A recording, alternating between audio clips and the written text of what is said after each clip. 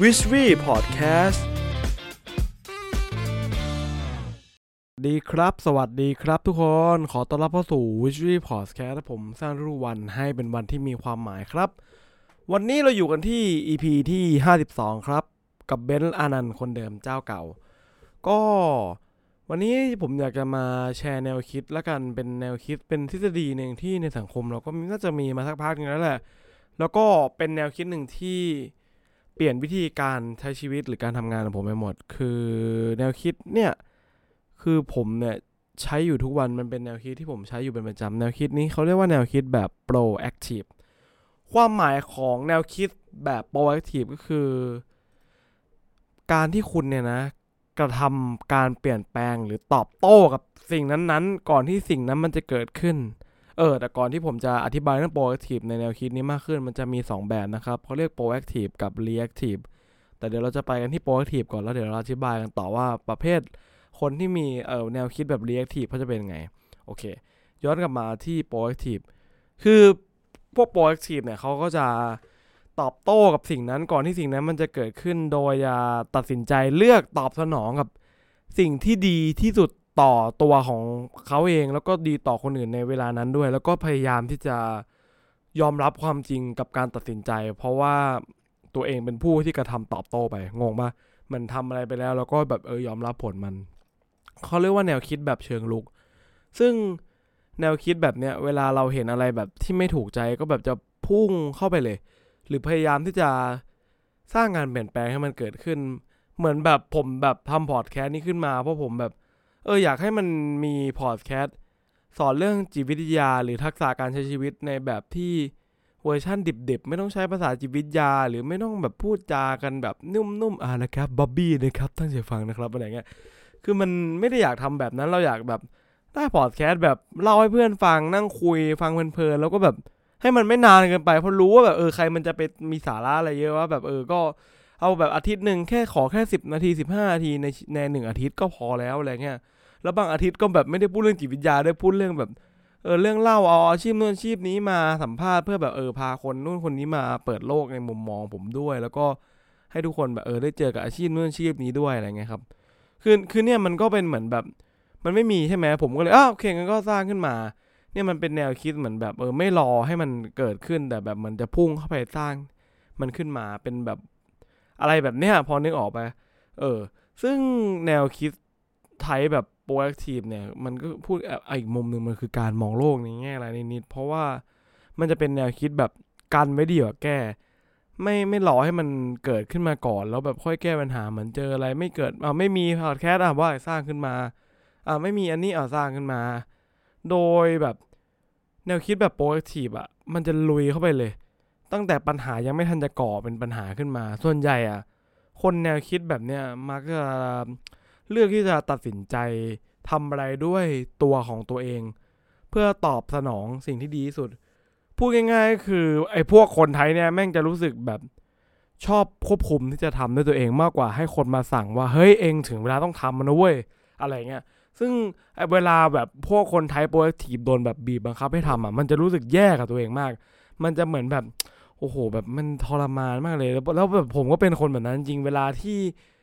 โดนแบบสั่งให้ทำเนี่ยจะรู้สึกอึดอัดแล้วก็ไม่ค่อยชอบอะไรเงี้ยตอนเรียนเวลาโดนสั่งให้ยืนเข้าแถวเนี่ยผมแบบเกลียดมากเลยรู้สึกแบบทำไมมายืนทำไมเอาฝึกระเบียบวินัยทำไมต้องบังคับแต่พอแบบให้ตัวเองแต่พอเรียนจบมาให้ตัวเองแบบนั่งสมาธิแม่งนั่งได้บังคับให้ตัวเองนั่งรู้สึกสบายใจเขาเรียกว่าเป็นคนไทยที่ไม่ชอบให้การโดนบังคับพูดง่ายๆสมมติว่าตอนคุณตื่นนอนไงบางคนก็ชอบให้นาฬิกาปลุกมาปลุกคุณเพื่อให้คุณตื่นแต่ว่าแบบแบ่งสไตล์ผมก็จะรู้สึกแบบทำไมต้องมาบังคับให้ตื่นเนี่ยว่าแบบทำไมต้องตื่นเวลานี้วะเช่นแบบคุณจะทำงานตอน8 โมงคุณจะต้องตื่นตอน6 โมงครึ่งหรือว่า7 โมงแต่ผมก็จะแบบก็ตื่น6 โมงแล้วกันแบบเลือกตื่นเองอะไรเงี้ยมันก็เป็นแบบแนวคิดแบบแปลกๆของผมแล้วกันอันนี้อาจจะไม่ได้เข้าโปรแอคทีฟแล้วอะไรเงี้ยนะซึ่งอีกอย่างหนึ่งที่ผมนึกออกคือภาษาที่โปรแอคทีฟชอบใช้ก็จะพูดแบบฉันเราจะทำมันนี้นะข้าจะทำมันนี้นะกูจะทำมันนี้นะเราจะลองหาทางดูมันน่าจะเป็นไปได้นะมันน่าจะมีหนทางอยู่เดี๋ยวลองหาดูก่อนไอคนไทยเนี่ยเขาเรียกกันว่าโปรแอคทีฟก็คือการกระทำแบบเชิงลุกมาอีกประเภทหนึ่งเขาเรียกว่าประเภท reactive ครับแนวคิดของreactive เนี่ย จะเป็นแนวแบบรอให้เกิดเรื่องขึ้นมาก่อนแล้วค่อยแก้เฮ้ยฟังดูมันไม่ได้เป็นคนช่วยนะคือคนไทยเนี่ยผมว่ามันก็มีข้อดีนะลองฟังกันดูก่อนคือคนไทย reactive เนี่ยจะไม่ต้องโฟกัสกับสิ่งที่ยังมาไม่ถึงเป็นการแบบไม่ต้องพะวงกับปัญหาในอนาคตมากเท่าไหร่ถ้าเทียบกับ reactive เหมือนแบบพูดง่ายๆคือ proactive ก็แบบมองแม่งเดี๋ยวมีปัญหาว่าแต่ reactive แบบมองแบบปัญหายังไม่มาถึงนี่จะไปโฟกัสทำไมเดี๋ยวเราเกิดขึ้นค่อย react กลับไปreactive กลับไปดีกว่าซึ่งแนวคิดแบบ reactive เนี่ยมันพูดง่ายๆแม่งก็สบายกว่าแล้วก็ชิลกว่า proactive ชื่อก็บอกอยู่แล้วยกตัวอย่างง่ายๆ reactive กับ proactive เช่นสมมุติว่าคุณไปปั่นจักรยานแล้วล้มเป็นแผล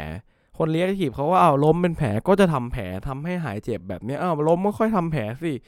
แต่พวกแบบโปรแอคทีฟก็จะแบบกังวลเดี๋ยวไปปั่นแม่งจะล้มหรือเปล่าวะหรือว่าอะไรเงี้ยก็จะใส่สนับที่เข่าก่อนปั่นเลยเพื่อป้องกันล้มจะได้ไม่เป็นแผลแต่แรกซึ่งบางทีอยู่ด้วยกันจะมีความอึดอัดเล็กๆน้อยๆภาษาที่คนที่เป็น reactive มักจะชอบใช้ก็พวกแบบเดี๋ยวรอแบบเลยตามเลยแล้วกันเดี๋ยวเป็นไงเดี๋ยวค่อยว่ากันเราเปลี่ยนแปลงอะไรไม่ได้เราปล่อยมันไปก่อนแล้วกันฉันก็เป็นของฉันอย่างเงี้ยให้ฉันต้องทำอะไรอย่างงี้บอกว่าอะไรเงี้ยชิวๆอะไรเงี้ยซึ่งเอาจริงๆที่เอาเล่าเรื่องนี้มาให้ฟังก็เหมือนอยากให้ทุกคนแบบสำรวจตัวเองดูนะในแต่ละสถานการณ์คนเราก็อาจจะเป็นได้หลากหลายแบบแต่ก็นะครับอันนี้เบนก็มาเล่าให้ฟังแล้วกันว่า2ตัวแบบนี้มันมีอะไรบ้างส่วนตัวผมจะค่อนไปทางโปรแอคทีฟมากกว่าคือเห็นอะไรไม่มีก็มักจะทำให้เกิดขึ้นทีนี้ผมจะมาแชร์ปัญหาเล่าให้ฟังแบบดาร์กๆกันว่าไอคนไทป์โปรแอคทีฟเนี่ยจะมีปัญหาอะไรบ้างที่ผมเจอกับตัวแต่ว่าอันเนี้ยไม่ได้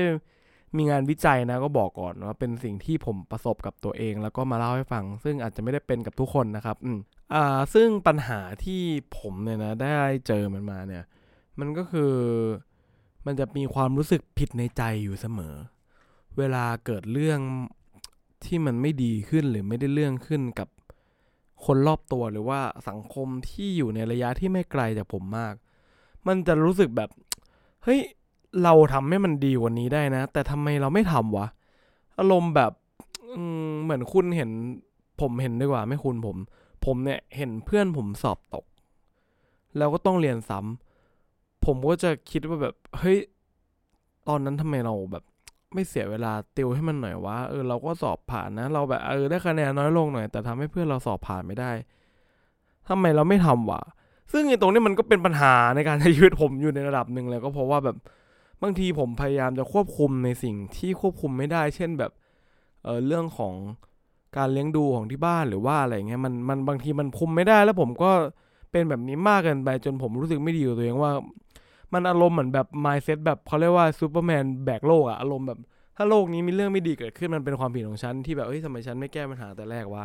อะไรประมาณเนี้ยครับ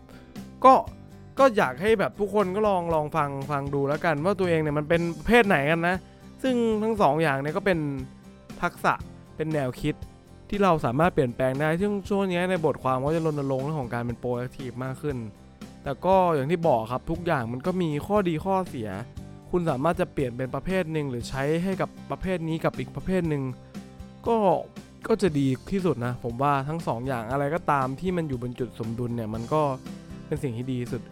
ก็ลองดูนะครับวันนี้มาเล่าให้ฟังว่าคิดว่าตัวเองเป็นแนวคิดแบบไหนกันระหว่าง proactive กับ reactive โอเคครับประมาณนี้ผมหวังว่าเรื่องนี้จะช่วยสร้างวันของคุณครับผมสวัสดีครับ